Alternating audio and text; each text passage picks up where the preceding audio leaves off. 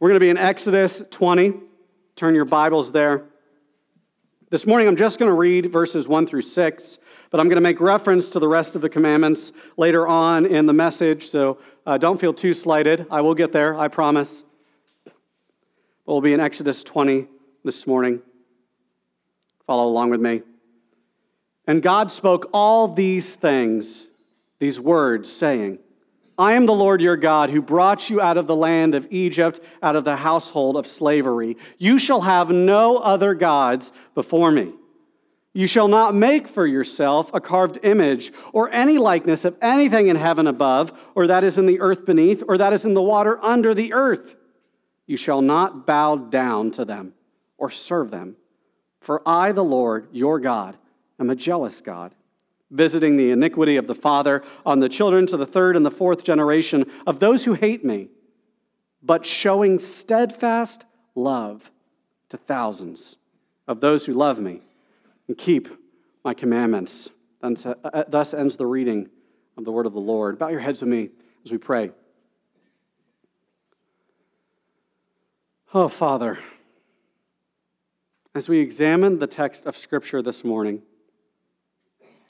may, yes, the commandments be a mirror in which we see our sin, but may we at the same time see the Savior who fulfilled the law perfectly and lived it in our stead on our behalf so that we could have right relationship. Lord, looking at our sin is always hard, especially when it is as direct as idolatry. Lord, may we be honest this morning with where our hearts lie, where the idols in our hearts are, where the stations of worship around our homes and in our neighborhoods we have set up and continue to lay things before. May we be honest with ourselves, and may we seek honesty from those that we know love us and your Son who died for us. In your Son's name I pray. Amen. I want to share with you a conversation I've had at least 10 times since college, including in college. I've had this conversation at college coffee shops. I've had it at a local Wendy's. I've had it with high school students. I've had it with middle-aged fathers. And it always goes the same way, and it always gets me. It goes something like this. Hey, AJ, I know I need to get right with God. I know I need to get right with Jesus. I know I need to start following him. And then I respond with, well, come to church with me on Sunday. You can sit right next to me. And if you have any questions, you can ask me during the service. I think that would be a great start. Well, I can't, AJ. You see, I have to get right with God before I come to church. It cuts me every time. The response just kills me, right? It inverts the order in which salvation is granted. And I'm sure I'm not the only one in this room that's had a similar conversation, whether it's with a friend or a coworker or a family member.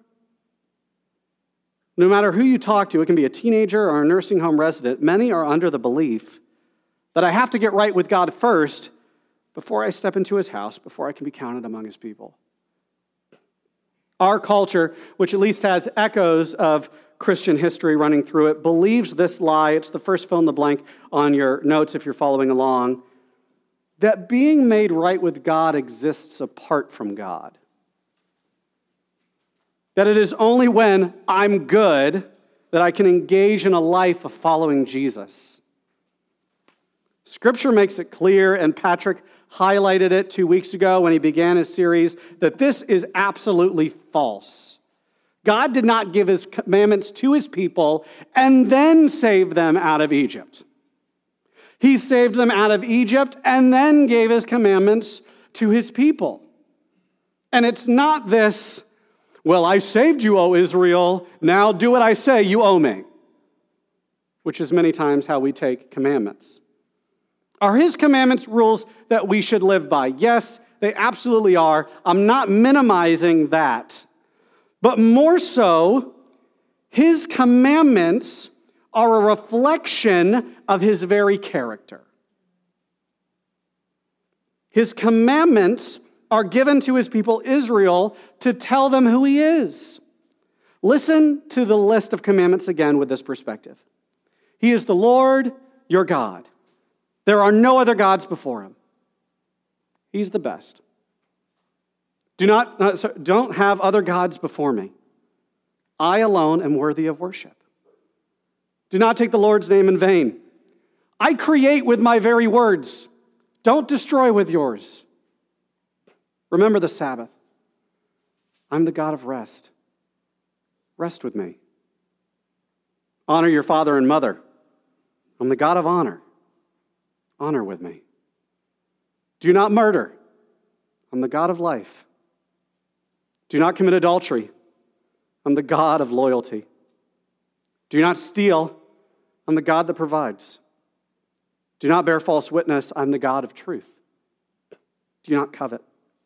Do not covet. I am the God that satisfies. I'm the God of shalom. You will be complete in me. While we might see the Ten Commandments as a list of demands, it is equally God's social media profile about section. The Ten Commandments are used by God to tell his people who he is and who they can be. And that, church, is the main thrust of the first two commandments that I want you to see this morning.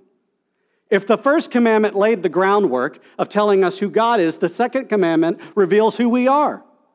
Exodus 20, verse 4, you shall not make for yourself a carved image or any likeness of anything that is in heaven above, or that is in the earth beneath, or that is in the water under the earth. You shall not bow down to them or serve them, for I, the Lord your God, am a jealous God. Think about it. Why does God move from telling us to have no other gods to immediately telling us the type of gods we will run to? That transition should not be lost. Here's the answer. Patrick quoted it. Calvin said it. It's on bumper stickers. It's on clever t-shirts. It's your next fill in the blank. The human heart is a perpetual idol factory. The human heart is a perpetual idol factory. And we all work at the idol factory. Every one of us. And there's always a vacancy because we're always creating new stuff to worship. The conditions stink, and the union boss, Satan, could care less about us getting a fair wage. The hours are long, but there's universal health care, except the doctor on duty always prescribes the wrong medicine. Everyone wants to quit, but at the same time, everyone's applying for the next promotion. And the next promotion always promises happiness, more wages, less hours. And when you get promoted, none of that ever happens. But it does have a 100% score in one area. 100% of the time, the idol factory ends up killing you. Unfortunately, for many of those idols, death comes long before dying. We're going to look at two things today. I know I'm being a bad Presbyterian by only giving you 2 points. I'm sorry. We're going to look at the idols produced at the idol factory, and we're going to look what's outside the factory floor. So let me give you a factory tour. That's our first point. The sign that hangs inside the idol factory is simply the definition of what idolatry is. It's a simple definition from the Dictionary of Bible Themes. It's your next fill in the blank. The worship or adoration of anyone or anything other than the Lord God. And the types of idols have changed over the years to reflect the hearts of his people in different cultures and different places. So let me give you a brief overview of Israel's idols, and then I'm going to link them to our idols, okay? If you remember the story of Exodus up until this point, the nation of Israel has just left Egypt. And you can pick up any children's book on the nation of Egypt and find that they have a pantheon of gods in which you can choose to worship. And not only that, their king, Pharaoh, is considered a deity himself. So if you're an Egyptian, the gods are among you and they walk among you. While Israel was in Egypt, Moses pleaded with Pharaoh, their God, to release them, but he did not. So God sent plagues, each attacking a specific idol or god they worshipped, until Pharaoh relented. Israel crossed the Red Sea, witnessing a miracle. Just put yourself there. Army behind you, fire comes down from heaven, stops the army, sea parts, you cross. That should leave you going, whoa, for a while. You cross the Red Sea, you need water, he provides water. You need food? He provides manna and quail from heaven. It's the original Golden Corral. They're led to Mount Sinai and were told to prepare themselves for the Lord's arrival, and they prepare themselves for the Lord's arrival. And when the arrival comes, it's better than any Broadway show, people. Smoke, fire, thunder, lightning, sounds of trumpets. This is your typical charismatic church on a Sunday morning, right? Lasers, craziness. It's awesome. He gives them the 10 Commandments after Moses goes up into the mountain. Moses comes back down. He tells his people, and he is again called up to receive them on stone. And what happens?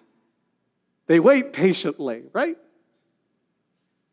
Turn with me to Exodus 32 if you dare, or you can listen. When the people saw that Moses delayed to come down from the mountain, the people gathered themselves together to Aaron and said to him, "Up!" I always imagine they're like waking him up, or like he's in the middle of doing his crossword puzzle that morning, right? And they're, no, get up. "Make us gods who shall go before us. As for this Moses, this man who brought us out of the land of Egypt, we do not know what has become of him." So Aaron said to them, "Have patience. The Lord," oh no, he doesn't. So Aaron said to them, "Take off the rings of gold that are in the ears of your wives, your sons, your daughters, and bring them to me." So all the people took off the rings of gold that were in their ears and brought them to Aaron. And he received the gold from their hands and fashioned it with a graving tool and made a golden calf. And they said, "These are your gods, O Israel, who brought you up out of the land of Egypt." You might be like me. You read some things in Scripture, and you're literally like, you have got to be kidding me, right? How many miracles did you just witness? You just had a Broadway show at the bottom of Mount Sinai. It's less than a month later. And you're like, I don't know what happened to this Moses character. I always thought this people group, this story would make a great television sitcom, right? It'd be a comedy, unfortunately. We'd cry in the midst of the comedy, too, because it reflects us. If I'd call it Out of Egypt. If he was alive, I'd have Jerry Stiller play Aaron, and he would play it the exact same way he played George Costanza's dad on Seinfeld. Right? "These are your gods, O Israel!" And while this seems so absurd, so absolutely absurd, we do the same thing. We, like Israel, are quick to replace Yahweh with the gods of our own making. Yes, our idols are rarely golden calves, unless you're a UT fan. But our idols are what we want. They're what we covet.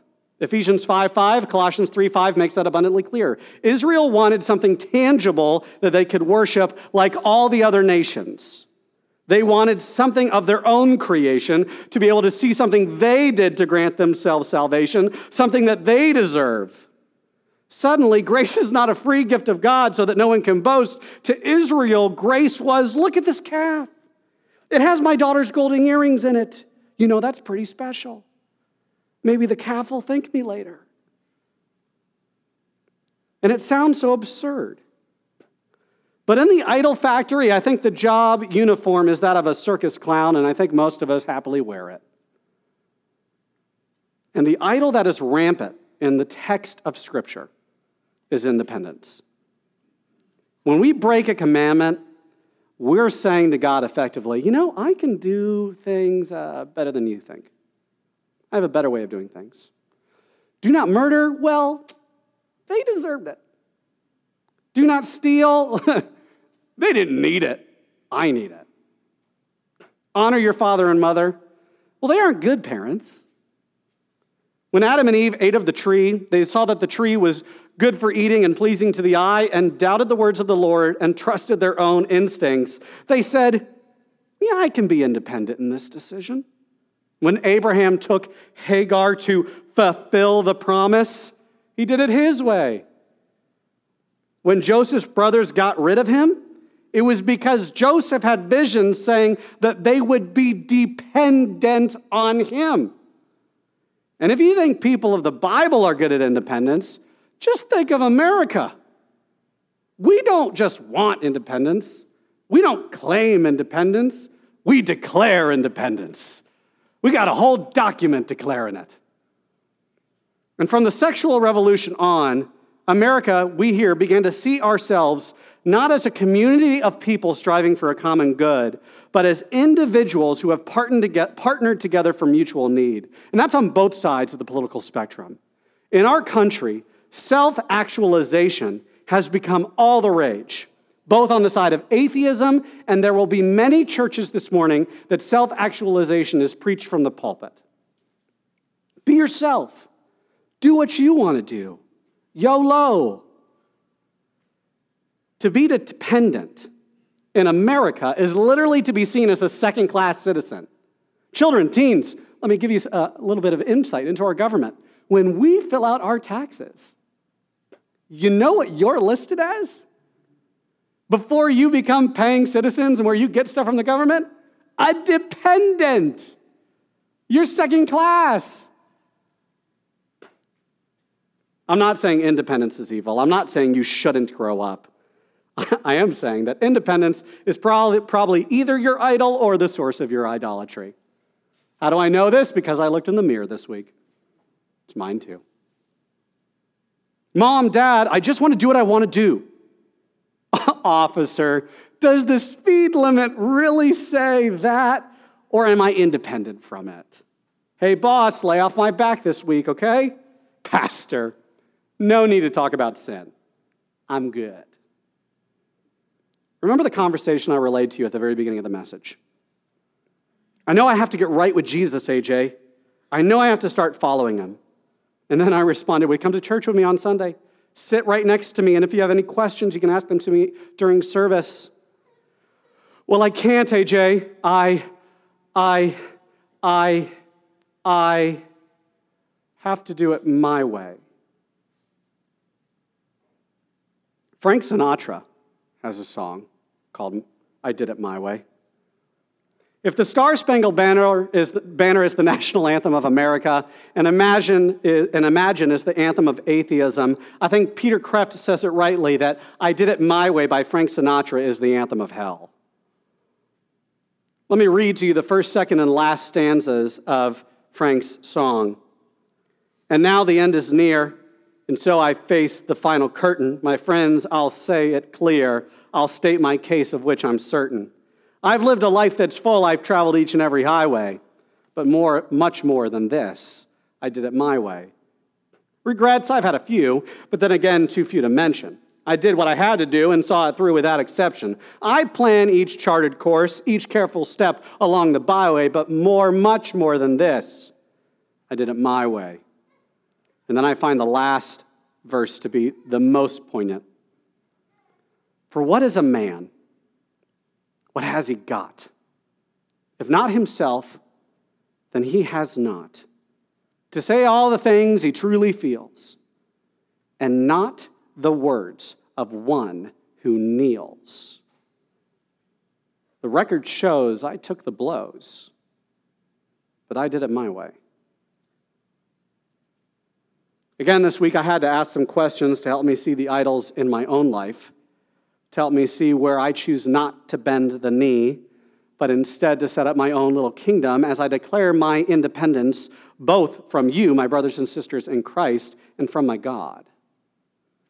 So I gave you some diagnostic questions. They're on your handout. I'm going to go through them with you to kind of help you find your idols, things that just should hopefully show you where you want it your way. What do I spend my money on? It's the first diagnostic question. What is the first thing I do in the morning? What is the first thing I think about in the morning? What do I spend my free time engaged in? I hated this next one. I hated this next one. What do I get most angry about? What is the most important thing to me? And if you really want to know the answers to the questions, if you really want to know, I'll ask you to do a hard thing. Ask your spouse. Ask your best friend. Ask your parents. how they would answer those questions for you. Yes, I'm literally asking you to not do these questions independently. I'm asking you to strive for dependence. Why? You know who the most dependent person to ever walk the planet was? It's a Sunday school answer class. Jesus. John 5:19, so Jesus said to them, "Truly, truly, I say to you, the Son of Man can do nothing of his own accord, but only what he sees the Father doing. For whatever the Father does, the Son does likewise." Christ fulfilled the law because his very character reflected the law. He relied on the Father. He made no other gods before him and did not independently make himself to be like God the Father. Philippians 2:6 makes it clear.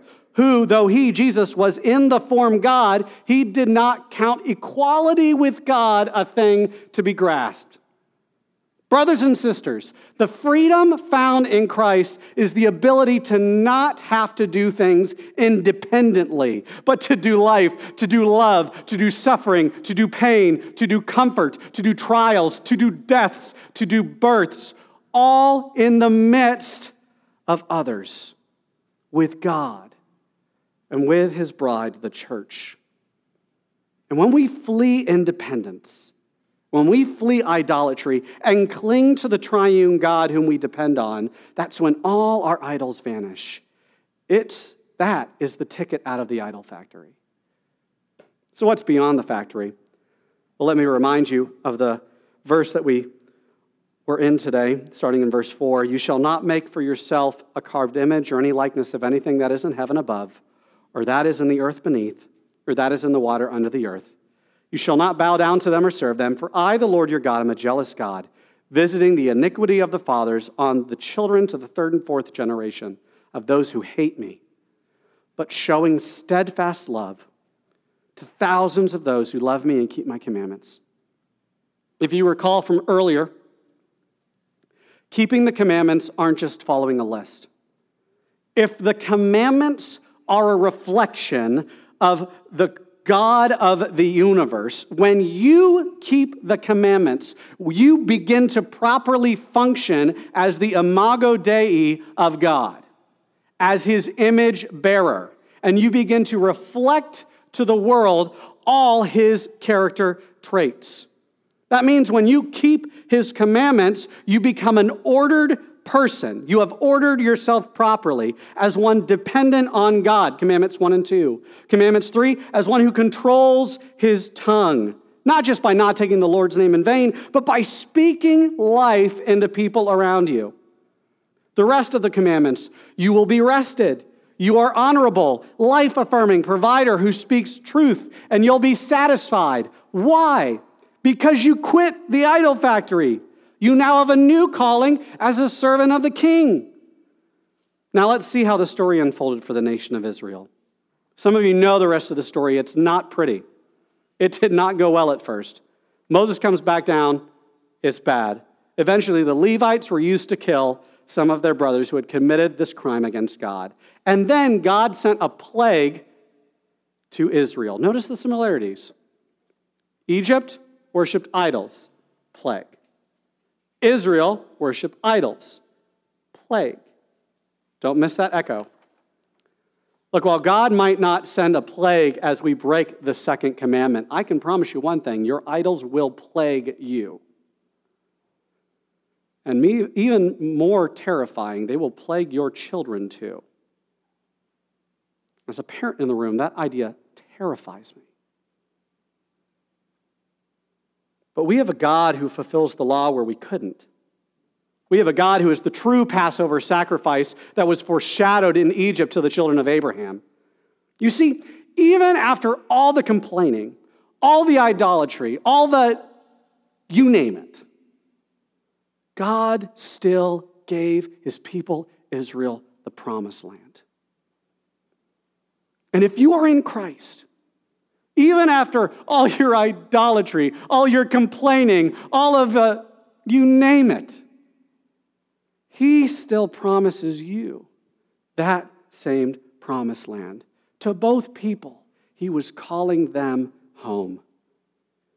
Yes, much of this life is going to feel like you're in the wilderness, just like the nation of Israel here in Exodus. Yes, time and time again, we're going to fail in our trusting of God. We may fail to keep his commandments, but Jesus has gone before us and keeps them on our behalf.